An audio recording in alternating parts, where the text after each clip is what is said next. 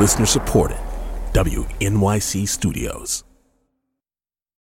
Ever since Arnaldo aged out of the school system, started cycling through group homes, his mom Gladys has kept a daily log of his care. She brought it to the kitchen table during one of my visits last fall. Arnaldo's sister Miriam explained. Every time that situation happens, she writes everything down because we couldn't keep up with all the things that were happening.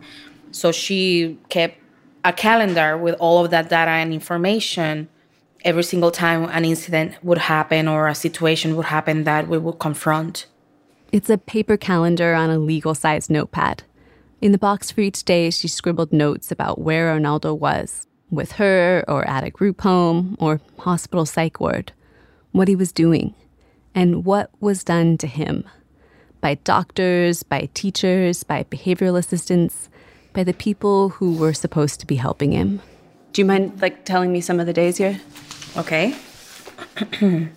July 16th, Arnaldo was restrained. But it was a really bad restraint. Gladys puts her hand on Miriam's arm. Be careful, she whispers. Be careful? You're telling me to be careful? Okay, you need to tell me what you want me to say and what you don't want me to say. Because I am tired of covering shit up for people that are pretending to care about Arnaldo, but they don't. They clearly don't.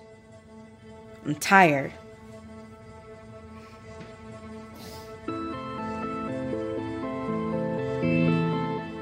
You're listening to After Effect. I'm Audrey Quinn. This is our third episode. I'm going to recommend you listen to 1 and 2 first if you haven't already. This will make a lot more sense. So far, I'd found out everything I could about the incident itself and what happened to Arnaldo just afterwards. But how did he get there? To that intersection with Charles Kinsey, surrounded by armed police officers. I started putting together a timeline of my own, making phone calls, sending emails, ordering case files, records, showing up at people's doors. What I found buried in Arnaldo's history is the story of a developmental disability system starved for funding, and how the first thing to go in a rationing of resources is concern for people's humanity. When someone forgets the humanity of people like Arnaldo, anything can happen, and does. They can get neglected, tortured, sometimes within inches of their lives, sometimes to death. The next part of the story starts with the person who knows Arnaldo best, his mom Gladys, who needs the certainty of that paper calendar. Because in her head, the memories of Arnaldo's childhood now just come in short flashes of painful, specific images. I start to understand that they're the places her mind goes to when she suddenly checks out of an interview with me. The earliest visions of what was to come on July 18th, 2016. We're gonna focus on 3 of them. In the first scene, it's 1991. Gladys is a 35-year-old emergency room nurse. She's in a pediatrician's office in San Juan, Puerto Rico, a private clinic. Gladys looks very small in the big examination room chair, with her somber, moon-faced 18-month-old in her lap. You can imagine them surrounded by pastel-colored walls, maybe a few butterfly decals here and there. It all contrasts with the doctor's humorless face. A little after he turned 1, her second child, Arnaldo, had stopped talking, wouldn't look her in the eye. And she had an idea what might be up with him. Bueno, soy enfermera. Well, I'm a nurse. En mis estudios, and in my studies, el profesor pidió que cada cual cogiera un tema. The professor asked everyone to pick a topic. Teníamos que hacer una tesis. Yo escogí autismo. You did your thesis on autism? Bueno. She explains this to the doctor. Por eso le decía al doctor, algo raro está pasándole a mi hijo. She spoke in medical terms, walked him through what she'd observed in Arnaldo. De autismo. El doctor said, he's okay. He's okay. You are a nurse. You are a picky nurse. It's okay. Don't worry. forget it. He didn't believe you. En mí. No, él no creyó en mí. Él no creyó. It was one of the last times she'd reveal her medical training ahead of time to one of Arnaldo's doctors, because clinician after clinician disagreed with her autism diagnosis. First they said he'd catch up to the other kids, then they just used the R word, retarded. Preschool, kindergarten, first grade, second grade, all pass. Arnaldo does not learn to read, does not learn to write, does not learn to multiply. Regular schools wouldn't take him because he was too far behind. And even though one doctor told Gladys Arnaldo will be in diapers the rest of his life, she couldn't get him into disability programs because he didn't have a diagnosis. So Gladys pays for his speech therapy out of pocket, $45 for a half-hour session. She's a single parent. It's a lot on her nurse's salary. And the sessions don't help. Health insurance doesn't cover autism-specific therapy, any therapy, because he still doesn't have a diagnosis. She couldn't find any doctor in Puerto Rico who'd give him one. In the second movie that plays through Gladys's head, Arnaldo's now 8 years old, and she's talked to a hospital coworker about her son, a neurologist. And the neurologist offered a suggestion. Ella me dijo, hay un sitio en Baltimore que se llama Krieger Institute. She tells Gladys there's this place in Baltimore, the Kennedy Krieger Institute. It's a hospital that specializes in learning disabilities, developmental disorders. No tenía dinero. You didn't have the money, yeah. No tenía dinero. But Gladys has already made up her mind. She decides this place, 1,500 miles away, this is the place she's going to get answers. She rallies her extended family. They put on bingo game fundraisers. Vendimos donuts. Oh, they sold donuts to save money, to raise money. Sí, chocolate. Hershey. Chocolate Hershey. Arnaldo loved the Hershey chocolate. He loved it. She has a garage sale, sells most of her housewares. Her coworkers chip in too. And soon, she and Arnaldo are on their way to Baltimore. But the trip doesn't go as planned. During the layover in New York, Arnaldo gets anxious, has one of his outbursts. So the airline doesn't let him back on the plane. He finally calms down after a stay in a local hospital, but the delay costs Gladys her free room at the Baltimore Ronald McDonald House. She'll have to rent a hotel, something in all that fundraising she didn't budget for. For 13 days, Arnaldo goes to appointments, analyses, testing sessions. Gladys starts to run out of money. You can picture them there, holed up in that hotel room, shuttling between there and the institute. Gladys skipped meals so Arnaldo could eat. But in the end, she does get an answer. And in this play, 12 doctors, they make the decision and they make the diagnosis. He's autistic. Gladys isn't excited when she tells this story. It's not some kind of delayed victory. Instead, it's a story of exhaustion. This is what I had to do to get Arnaldo what he needed. We need to make a lot decision to bring Arnaldo comfort, security, love. Because nobody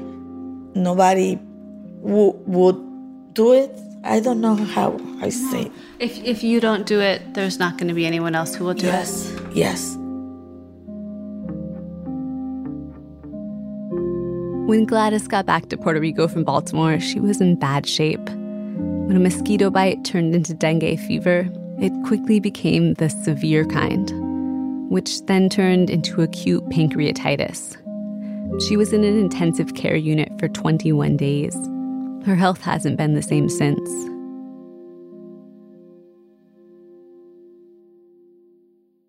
In the third scene Gladys thinks back to, Gladys sees Arnaldo at 10 years old. He's sitting in a classroom. His hands are bound behind him. He's tied to a chair. Gladys moved the family from Puerto Rico to Miami that year, 2000, because she thought the Florida school system would be better for Arnaldo. And Arnaldo was able to get into a school for kids with disabilities, That school, the Quest Center in Broward County. But Miriam and Gladys say things didn't get better. They got worse. That Quest, he was being mistreated and whatnot, so it was horrible. There was an assistant responsible for riding the bus with Arnaldo to get him home. The lady would push him down the stairs of the school bus in front of us, and we would scream and yell for her to stop hitting him. One time, they saw her punch him in the face as they were waiting for him at the bus stop. Miriam remembers him running at her terrified as he got off the bus, pulling her hair in anger. She says Arnaldo wasn't the same after the Quest Center, says he started mimicking the abuse at home, hitting, pushing, punching. The woman from the bus was later fired, and Arnaldo's stepdad started picking him up from school. But at another point, when Arnaldo had a behavioral episode, 3 men at the school came and restrained him. Miriam says they twisted his arm till it broke. He had to wear a cast. Miriam and Gladys said their friend Daisy was around then. She'd be someone I could check this with. Yeah, Daisy Ravello. She used to be our support coordinator back in the day. She maybe has information. Is she still at APD? No, ella no está en APD. No, she's no longer in APD, no. It would be best if you let her know that she's going to get a call from Belle. Wait, why do you call me Belle? Because you sound like Belle from Beauty and the Beast. I find that really embarrassing. No, it's not embarrassing, I promise. So cute. It's so cute. This is not the kind of relationship I'm used to having as a reporter. But I make it clear to them that I'm here to get facts.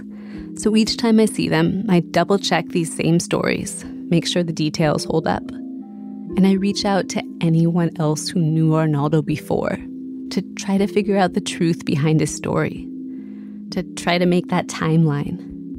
I contacted the current leadership at that Quest Center school. They said none of them had been there back then. They couldn't comment. I tried reaching out to the school district. They couldn't comment either. So I talked to Daisy, the woman Miriam and Gladys recommended. Hello? Yep. Okay. When I reached her by cell phone, she was driving from one of her offices to the other. She now has an autism behavior analyst company. I'm one of the many calls she'll have this morning.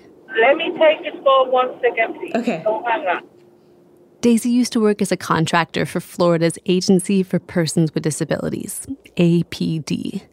She was one of the hundreds of coordinators they contract to help connect developmentally disabled people with services. She did this specifically for Arnaldo, so she knew Arnaldo while he was at Quest, around the time he was riding home on the bus. They did have to put a harness on him so he doesn't escape because he would try to get out of the school bus. But that he has been abused, yeah, he has been abused because I don't know how to handle him. They who couldn't handle him, for Daisy, means both the staff at Quest and Arnaldo's family. She thinks no one knew what to do with him. She says Gladys and her husband at the time had to stand in front of the bus doors when it arrived to keep him from running off. Not that you could blame him. And the bus driver had to turn off the school bus and take out the key. Otherwise, he would grab the key and run with it or toss it out. But according to Daisy, Arnaldo's behavioral issues began well before he landed at Quest. Arnaldo was a big kid. She thinks he was dangerous. Okay, I have been in their house. Arnaldo has come out of the bathroom. Miriam has been sitting next to me, and he has come in and got Miriam by the hair and shake her up and down, and so for no reason. Daisy says Gladys let him get away with a lot of things, beating up her and his sister. Left and right. I can't imagine, I've met Arnaldo. I can't imagine him doing that. Yeah, he, especially his mother, because you know what? He, somehow he knows that he can overpower her.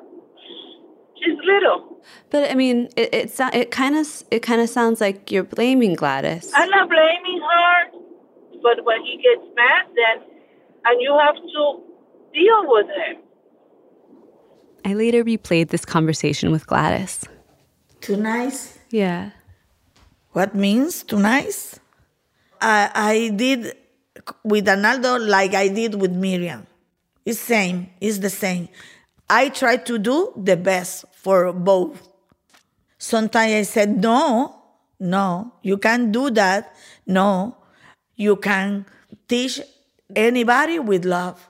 More love than bad words or punishment.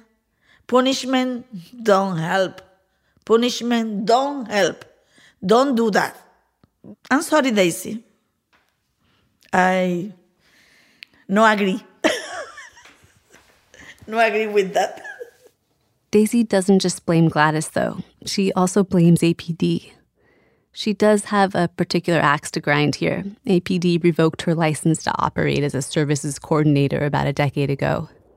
But by her description, the agency has only made it more and more difficult for people and their families to get the services they need. APD is a mafia. APD, let me tell you, they're so corrupt. I'm wondering, is APD a mafia, or are they just starved for money?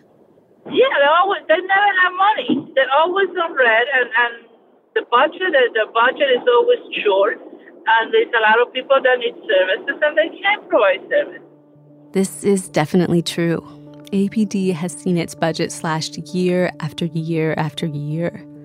Florida spends nearly the smallest fraction of resident income in the nation on developmental disability services. It's second worst only to Nevada. And here's the thing about operating disability services in a state that continually cuts funding. Staying in business can be hard. And this is a business where people are trying to make as much money as possible from the people they serve. How do they do that? Here's a hint. The worse a client's issues, the more you can charge the state to provide them services. APD handbooks are full of words like transition and improvement. But if you're a service provider, improvement in your clients actually means less money for you. Thomas Ware does what Daisy used to do, a middleman for families that depend on APD in Central Florida. He says, yeah, if you're a for-profit provider, there's a benefit to keeping your clients at a level that requires the most care. Say, for instance, a person is moderate. If you're moderate, it's a certain price that's going to come with that area. So, what does that mean? What does moderate mean? Moderate is, I'm sorry, I'm talking to you like you know all of the verbiage for this, but so moderate is more or less manageable. Maybe that's such a funny word, like manageable to who? Yeah, so manageable as in a 1 to 10 ratio of oversight. That means 1 staff member per 10 clients. So that person would only bring in a certain amount of money. So if a person is not moderate, if they move to more of a behavioral status where it's intensive, I need 1 person overseeing 3 people or 1 person to 1 person. So more quote-unquote bad behavior equals a bigger price tag on your head? Oh, yeah, absolutely. Because it entails more services. It's business. I mean, for a lot of people, it's business for people. And when you make care a business and subject it to the pressures any business faces, it can lead to some pretty disturbing outcomes, like withholding therapy that would help people need a lower level of care, like the use of physical restraints, like drugging people so it's easier to control them. That's next when After Effect continues.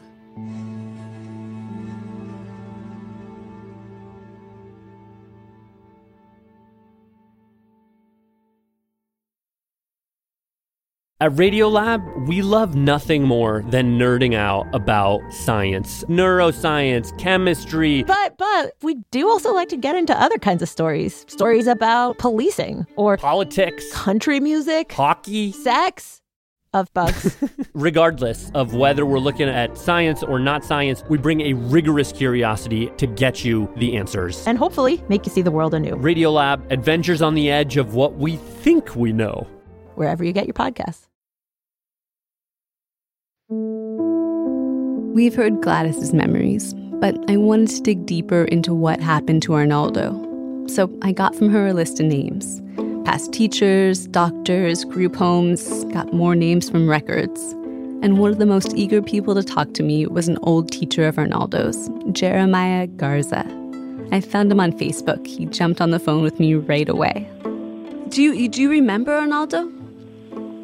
Yeah. Yes, ma'am, I do. He was something else when I first met him. This was after Quest, a period when Arnaldo, Gladys, and Miriam were moving a lot. Florida hadn't helped Arnaldo the way Gladys had hoped.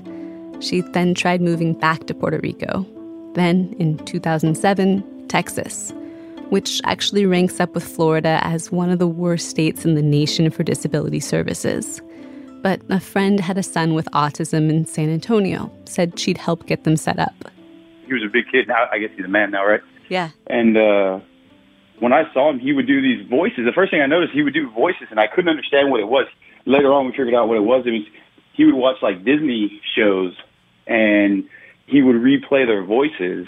Like, one that he would always say is, "All Hail King Richard," but he would do them in a different voice. Arnaldo was 17 or 18 at the time. Jeremiah was just 5 years older. They had a good bond. Arnaldo called Jeremiah Papa. It's a name he'd give to a lot of guys he liked. So when I hung out with him, all I did was just hang out with him. It literally felt like my big little brother.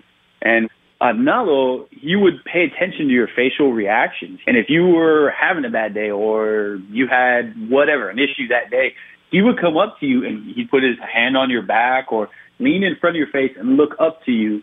And then he would repeat some female part of some Disney show, whatever it would be. That was his version of, "Hey, man, you okay?" You know what I mean? You could tell that's what he was trying to get at. I recognized the Arnaldo Jeremiah described. The movie lines, the ever-present collection of toys Jeremiah said he'd carry, the desire to please. Jeremiah says one time the class had taken a field trip to a park. Arnaldo had been having a hard time. Jeremiah had to take him back to school, wait with him in a classroom. And I guess he thought I was mad or something. I have no idea. But the whole time he kept rubbing my shoulder, like my left shoulder. He's like, "Papa, I'm sorry. I'm sorry." He'd put his hands up and he would just kept on doing that. Like he was so sorry that he had messed up. You could tell he was a good kid. You know what I mean? It's just when he would get mad, he would change voices and he would scream, he would yell. And when that guy went at you, man, he went at you. It was something. That's why I never ever took anything he did personal, because he was a good kid. It's just, there's something going on with him. I wanted to ask Jeremiah more about this, because from talking to Daisy, digging through Arnaldo's medical records, I'd seen this other side of Arnaldo. Infrequent, but pretty startling violence. Lashing out, even at the people he loved most. Man, he was a handful. He was definitely a handful. When he would get upset, you could see in his eyes that he had no control. Like, he would look at you and he would start tearing up, and whenever he would attack, like he literally had no control. Like I knew it. That's why and he hit me a couple times, more than a couple times, and then he did some crazy things. And I just, you look into his eyes and you knew it wasn't him. He would just like switch over and he would just, man, lack of a better term, man, he just lose it. Jeremiah says, yeah, sometimes when Arnaldo hit him, it was a real swing. But he learned to recognize Arnaldo's triggers and how to avoid them.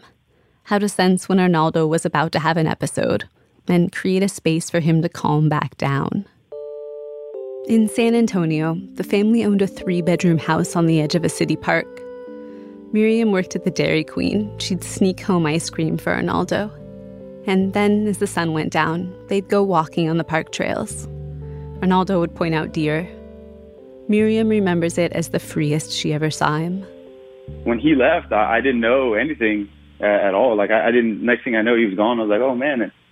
I guess it's kind of hard. You see him at school and you always expect, oh, you'll see him again, and then I never saw him again. Do you know why they moved? Yeah, his mom got a way better paying job in Florida. Oh, really? That's good. That's really good. In another scene that floats through Gladys's mind when she thinks about what Arnaldo's been through, it's 2012. The family's back in Florida. Arnaldo's 22. Any services he could get through the school system go away. It's the cliff we talked about last episode. He's still having behavioral issues, and the only place Gladys has been able to get him services is in group homes. This part of Arnaldo's story was hard to find people to talk about. There were 3 different past doctors of Arnaldo's I called so often. I got on a first-name basis with their assistants. That doesn't mean I ever got the doctors on the line. 3 past group homes where I did get the owners on the phone wouldn't go on record, just said Arnaldo was difficult. But in this scene, Gladys remembers clearly how she snuck into the yard of a comfort group home. She's peeking in the window. Arnaldo's been at the home a month. The owner has asked Gladys to stay away while he settles in. But she has reason to be nervous. She told me that a couple months earlier, Arnaldo had ended up in the emergency room after an employee at another group home bashed his head with a broom. So picture Gladys outside this group home. She cups her hands around her face to see through the glare of the window. And there he is. There's Arnaldo. Once again, tied to a chair, not moving. She runs in the door. He doesn't respond. His skin's discolored. Slow, shallow breaths. She calls 911 even though the one employee present tells her not to. When Arnaldo gets to the hospital, the doctor says if she'd waited any longer, Arnaldo would have died. Gladys says Arnaldo had been deprived of water while chemically restrained.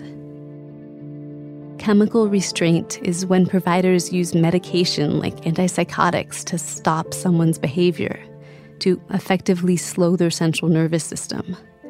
It's against the law to use chemical restraints against someone for convenience, but it happens. Chemical restraints are a common cost-saving measure in group homes, and a national study on restraint-related deaths of developmentally disabled people found the majority also involved medication. Tamara Vequillon, the owner of Comfort Group Home, refused to comment on Arnaldo's time there, repeatedly, just hung up as soon as she heard Arnaldo's name. When I talk to disability advocates for this story, the thing they keep emphasizing is the way things were with Arnaldo, that's not the way things have to be. It's cheap and easy to drug people up so they'll sleep their days away. Finding out how to reach them and help them live fulfilling lives is hard and expensive. But non-speaking people who lash out physically will use other tools to communicate, if they're given them. I had conversations with non-speaking folks who use tablets to talk, who have companions who help them type out their thoughts. Advocates told me intellectually disabled people can still have agency over their lives, should still get to decide what they want.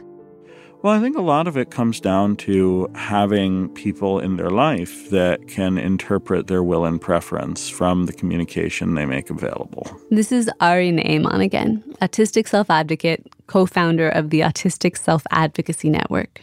You know, I knew one man with a significant intellectual disability and very little functional speech whose support staff would take him to the community pool and help him bring his wheelchair to the entrance of the pool where there was the wheelchair door open button.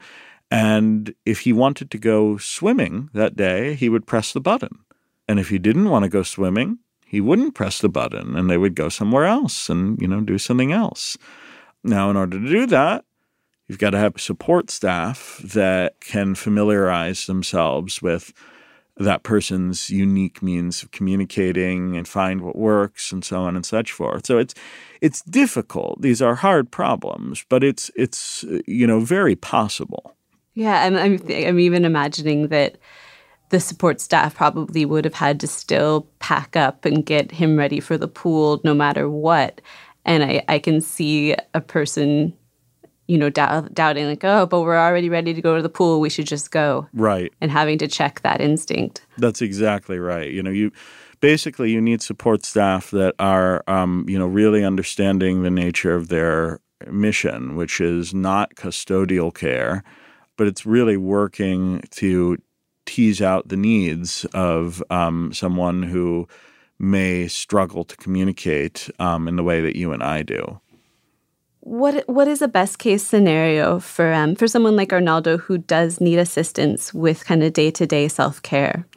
Well, you want to bring services to where people choose to live, and it's important to work with them so that there's a meaningful choice. Some people are going to want to live in apartments.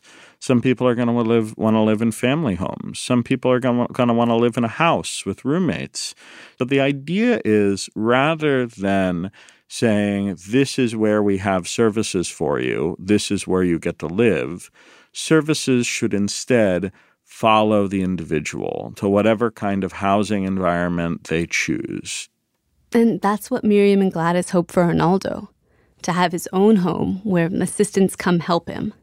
And the crazy thing is, staffing someone with round-the-clock, one-on-one companions in their home is usually cheaper than supporting them in a group home. But time and time again, through the way money gets allocated by lawmakers and state agencies, we decide this is not the way we want things to happen. For the last part of Arnaldo's story before the North Miami shooting, there's a lot of documentation. Hundreds upon hundreds of pages of hospital records. It starts in 2014. Arnaldo is going in and out of the local hospital psych wards, bouncing between Gladys's home and the hospital. It's the same story over and over. He'll do something at the house that scares Miriam and Gladys, or be violent with them. They'll call the police for backup, and the police will commit him to a psych ward. Miriam described it to me on one of our drives to Carlton Palms. Arnaldo can get very aggressive. And it blacks out. Like, he blacks out. It's not him anymore. It's like another person. It's like another side of his brain takes over, and he's no longer him. He doesn't recognize you. He doesn't differentiate if you're the mother or the sister or anybody. He doesn't care. He will bite you. He will punch you in the face. He will tackle you and put you on the floor. That's how aggressive he can get. Yeah. He's very strong. At what point was that the worst? 2014. Each time Arnaldo's committed, hospital clinicians report Gladys begging them to let him come back home. She offers explanations for his behavior. He's upset because I wasn't allowed to visit, or he had a headache, or you're giving him too heavy antipsychotics. Chemical restraint is also part of the formal records.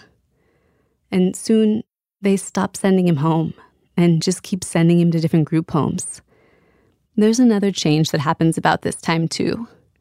When Arnaldo was committed a couple times in 2013, clinicians note his echolalia. It's a common trait of autism when a person repeats lines of dialogue, like Arnaldo does with movie quotes. In 2014, the framing changes.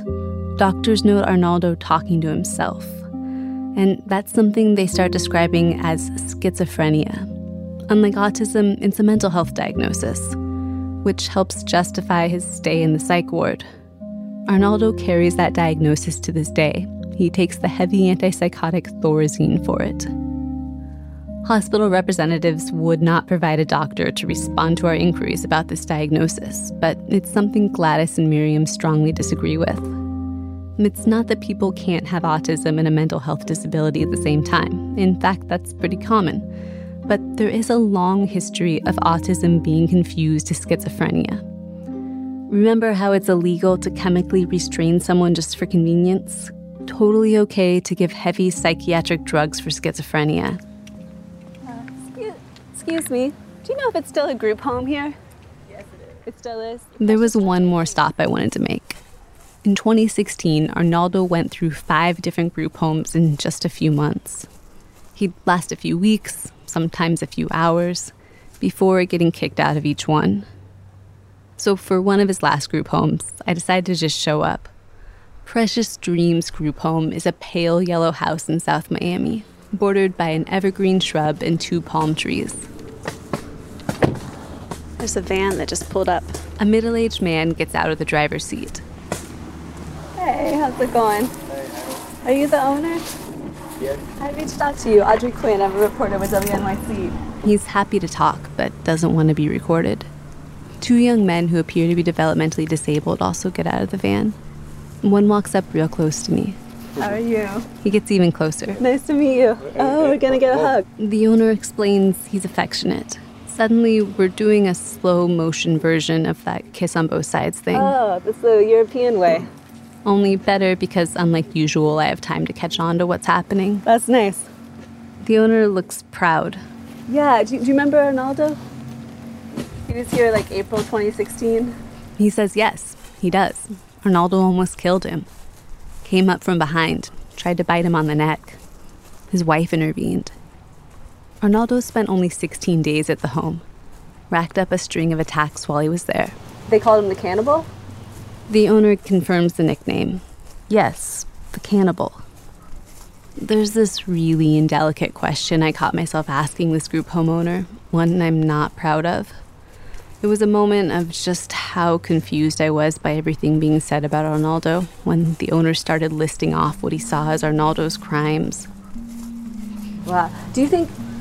This is hard because do you think he's disabled or do you think he's bad? I know this is a ridiculous question, but some version of it kept coming up for me. And I think there's a lot of preconceptions about disability packed into it. This paradigm that intellectually disabled people are either monsters or infantile and blameless. I'm catching myself tied up on that dichotomy. I think a lot of people are. Arnaldo is a person. And frankly, based on what I know of what has happened to Arnaldo, I'm not surprised that Arnaldo has lashed out aggressively in the past. I have done so. Many people I know have done so. Lydia Brown is a law student, disability justice advocate, autistic. Some autistic people are violent and abusive and terrible human beings. It's not because they're autistic, it's because they're violent, abusive, and terrible human beings. But that's true of any category. So like autistic people can be assholes too. Right. What Lydia's saying here might seem obvious, but autistic people can be nice people. Autistic people can be not so nice people, just like anyone else. But unlike everyone else, they're a lot more likely to get abused. And odds are, the more severe their disability, the more severe the abuse. So when an abused autistic person gets violent, what do we make of that? It's not a matter of necessarily good or evil, and that especially if someone's responding to trauma, it doesn't mean they're being a bad person, even if they're being physically aggressive. For one thing, there's often a power differential, and that the people who have power over your life can shut you in an institution forever, whereas you may be able to hit them a few times. And that's not to say that everyone should just go hit people because it's not as bad as being put into an institution, but there is a power differential there. Lydia has what some people might see as some pretty radical beliefs around personal freedom. We talked about stimming before, repetitive, calming movements that a lot of autistic people like to do. Lydia says if an autistic person's go-to stim is to stab their hand with scissors, that's their right to do that. Well, it's not an emergency because they're not stabbing themselves in the neck and they're not stabbing another person with the scissors. So, yes, that's... Wait, but like stabbing, like it'd be... I can't imagine... Okay. I'm not done with I can't imagine seeing that scene and not feeling like I needed to act. Well, frankly, that's ableist and paternalistic. But secondly, going back to, so if someone is doing that, like say they've done this 5 times, so you know that each time they've done it, they'll do it for about 2 minutes and then stop. And then you get them a lot of Band-Aids and the person cries for a while and eventually goes back to minimally existing in the space that you're in. I want to know what that looks like, though. Like say Arnaldo is living with his family. He's having a behavioral crisis. He's having a meltdown. His mother is physically scared. What happens next? Well, it really does depend on the individual circumstances. I don't know Arnaldo personally, and I think it's inappropriate to be talking about Arnaldo specifically at his worst moments in such a public forum because I wouldn't want someone doing that to me. Don't be a predatory reporter. It matters to me so much to do this as well as I can. But I also feel like as journalists, we try to tell the fullest picture of the story as we can, and I'm not gonna not share that there are parts of Arnaldo's life that are not beautiful. To me, that feels like I need to go there because that is... Is that something that Arnaldo has given you permission to talk about publicly? Because that's the really important question. That is a really important question, and I hadn't gotten a satisfying answer yet. After all I learned about Arnaldo, seeing how he's been sent here, there, to this group home, to that psych ward, drugged, restrained, all by people with the legal consent to do so, all by people acting in his interest. How can I be sure I'm not taking advantage of Arnaldo? But how do you get permission from someone when you don't know how to ask what they're thinking? Don't even know if they understand your questions?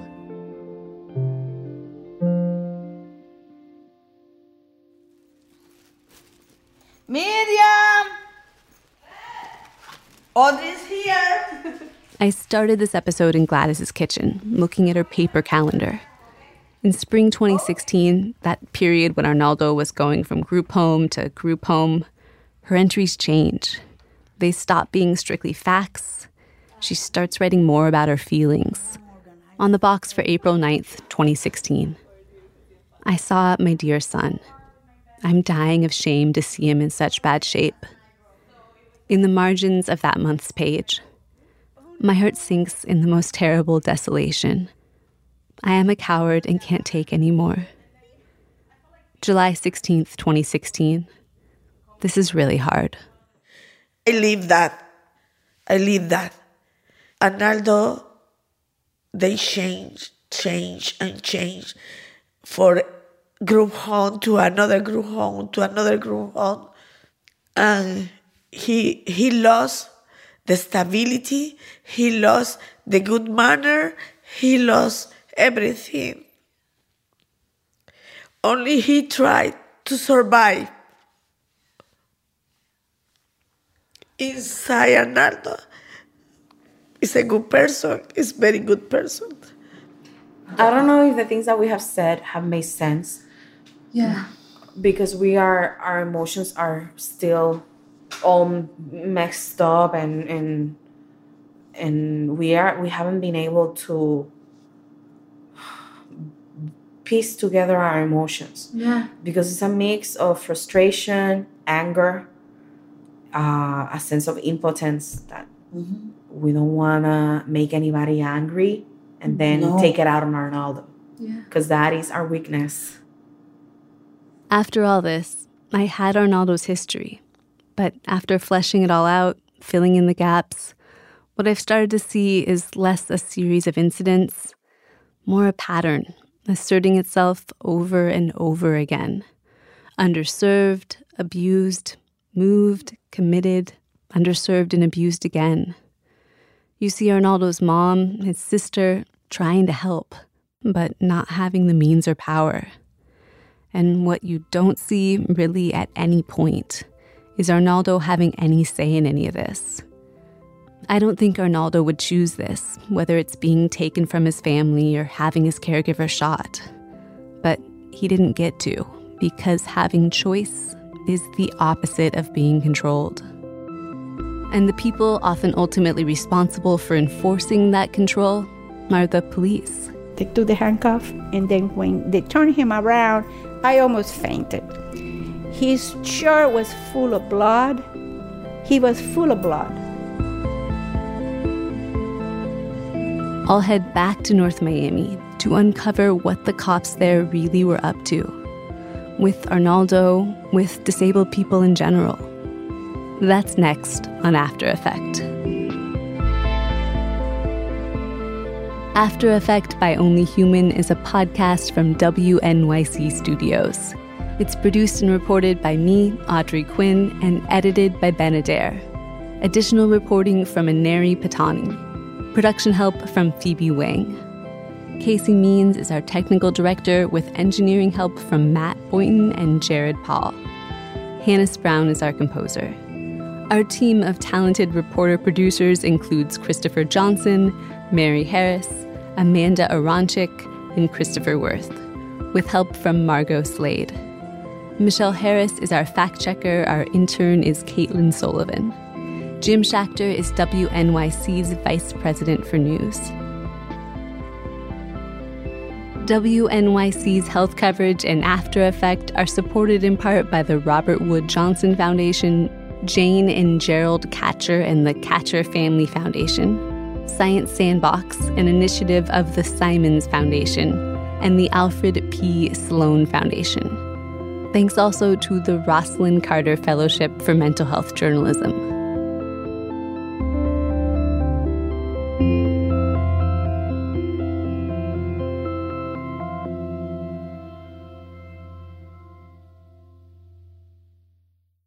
At Radiolab, we love nothing more than nerding out about science, neuroscience, chemistry. But we do also like to get into other kinds of stories. Stories about policing or politics, country music, hockey, sex, of bugs. Regardless of whether we're looking at science or not science, we bring a rigorous curiosity to get you the answers. And hopefully make you see the world anew. Radiolab, adventures on the edge of what we think we know. Wherever you get your podcasts.